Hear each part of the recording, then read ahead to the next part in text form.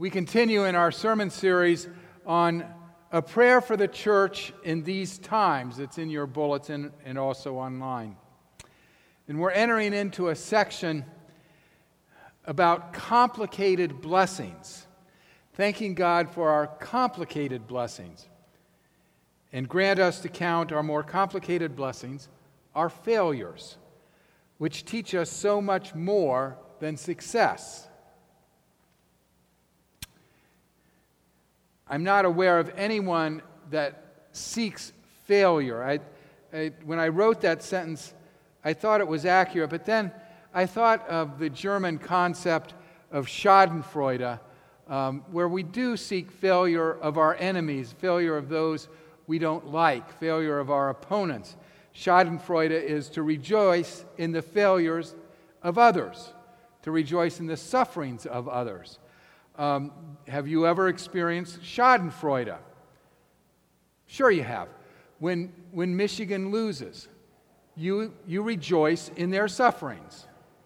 You know, I think in this political season, and it seems more and more over the years, politically we experience Schadenfreude, delight at the suffering of our opponents.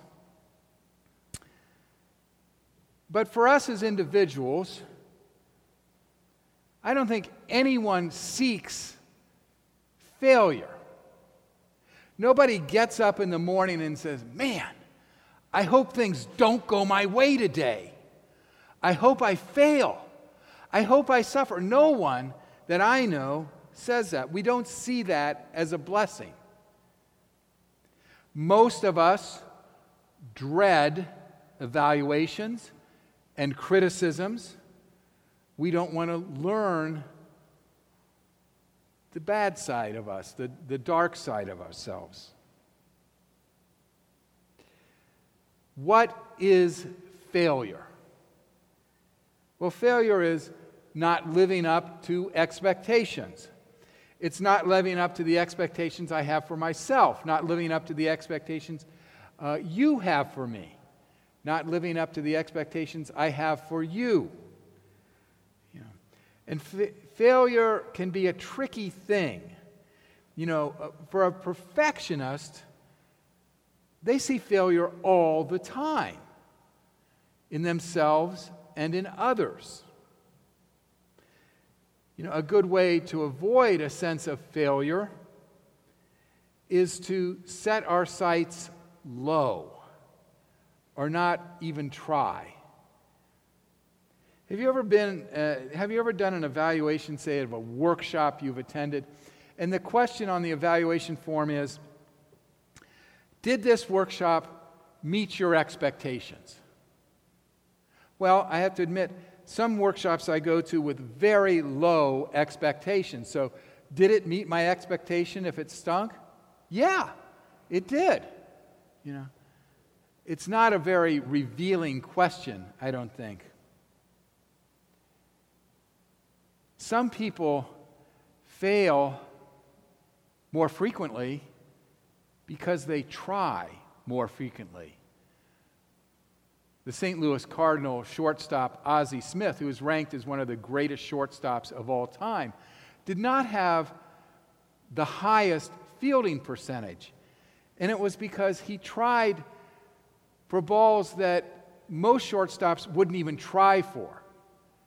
And because he tried, he failed.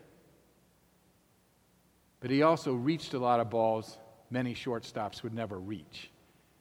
And he is known for his spectacular play. What do we fail at? The list is endless. We fail at school. We fail in our majors, we fail in our marriages, we fail in friendship, we fail at church, we fail in our volunteer work, we fail in our trying an instrument, we fail in our investments, we fail in business, in parenting, in our jobs, in causes, in classes, in our health. We fail in sports. Failure is a challenge to our identity, who we are. It's a challenge to our image. This is why politicians are always trying to spin failure, because failure ruins their image. What failure does in challenging our identity and our image is that it erodes the basis for our identity. It destroys what we found and what we base our identity on. If my ego is wrapped up into something and I fail at it, I'm hurt and I suffer. When I fail at something in which my identity is wrapped, I feel like a loser. I feel lonely, isolated, humiliated. I have self-doubt. I feel exposed and lost. I tried really hard to think of things I failed at this week. That was a joke. Okay. Thought of my freshman year in college. That was just a real feast of failure. The first paper I got back in English, the professor wrote a lot of red on the paper. And the professor wrote, "Mr. Keeney, this paper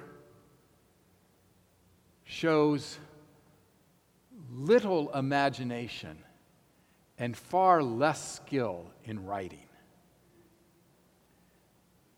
Yeah, I felt like a loser. My first chemistry test, I got a 47.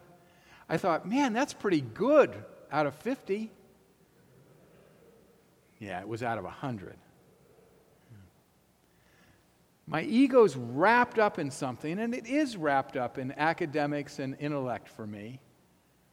I feel like a failure when I fall short. But if my ego is not wrapped up in something, I can take it. I can take it. If I try to bake a cake and it flops, I'm okay. I'm okay. My identity isn't based on it. In failure, we learn who we are as opposed to who we think we are. We learn the difference between perception and reality. It's an awareness wake-up call.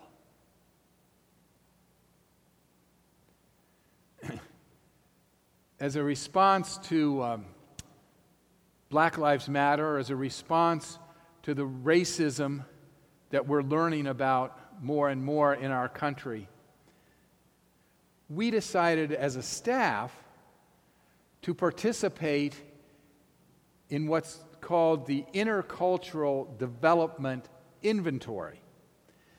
This is a profile of how culturally sensitive we are, how culturally aware we are of people and cultures unlike our native one. We learned how we are as a composite staff, and each individual learned where they are on the spectrum. Now, part of this has been kind of surprising, at least for me, because I learned I'm not where I thought I would be. But it's about growth.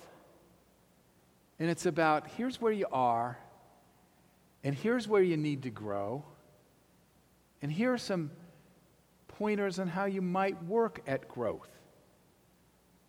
We learn what we need to do and what we need not to do. Failure calls our life journey into question. Are we on the right road? we all face disillusionment in some relationship, in some job, in some effort. And this disillusionment is the major point where we decide whether to continue in that project, in that path, or depart from it. Failure is a time for us to think about, are we to be on another road? Should I have a different perception, a different angle? On what is my identity based? Am I hurting myself? Am I hurting others? The first beatitude is, "Blessed are the poor in spirit, for theirs is the kingdom of heaven." Blessed are the poor in spirit. It doesn't sound like a blessing to me. Blessed are the broken. Blessed are the brokenhearted. Blessed are those who suffer. Blessed are those with problems. Blessed are the desperate. Blessed are those who are depressed. Blessed are those who are anxious. Failure sounds like a definition of the poor in spirit. Kierkegaard says, though, that man's opportunity, man's extremity is God's opportunity. AA has a saying of the gift of desperation. To be poor in spirit is the awareness that we need to start on a journey of growth. In AA, the first step is we admitted we were powerless over alcohol and that our lives had become unmanageable. Powerless and unmanageable. Isn't that a kind of a definition of failure? But the first step is, now we know the problem. Now let's get to work on it. And the second step, made a decision to turn our will and our lives over to the care of God as we understood God. God becomes the basis. God becomes the foundation. When we deliver our lives into God's hands, our identity is dependent on God. God, not ourselves, are our reference point. An identity based on God is freed from obsession with failure, with perfectionism, with fear of failure, with fear of even trying, because it has put itself in God's hands. It will fail, but it will not be defeated. In that passage in Romans, Paul doesn't say we need to be perfect.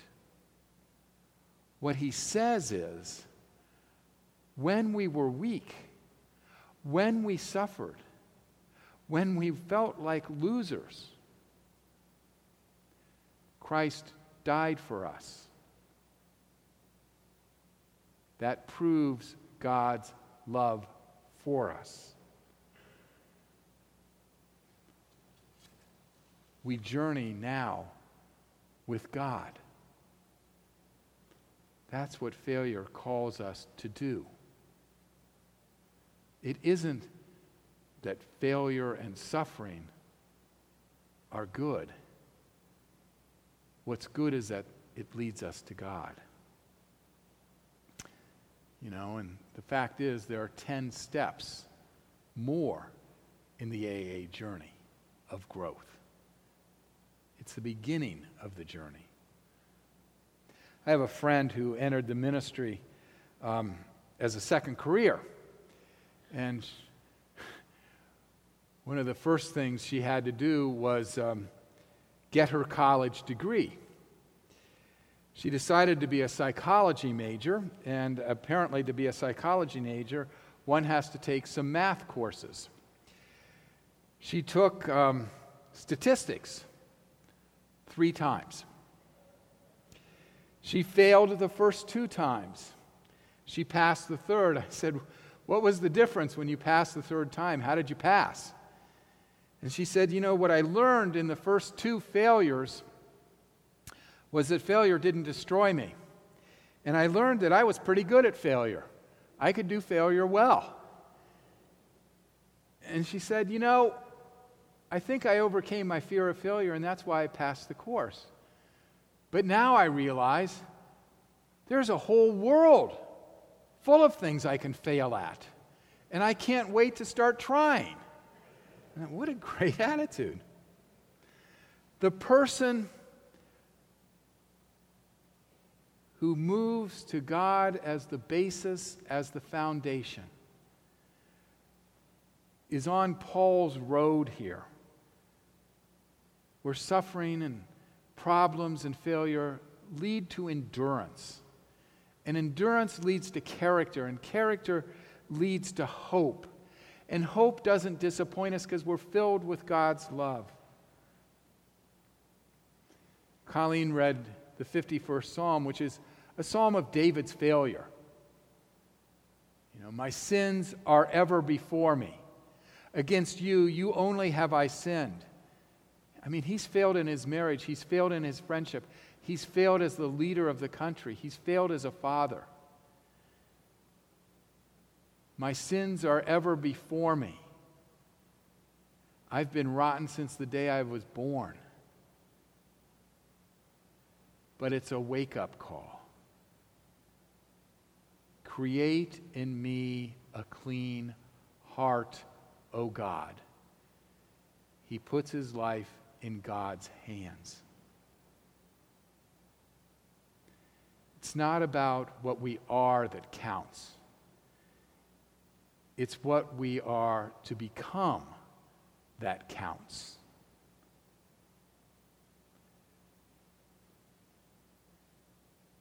Our complicated blessing, failure.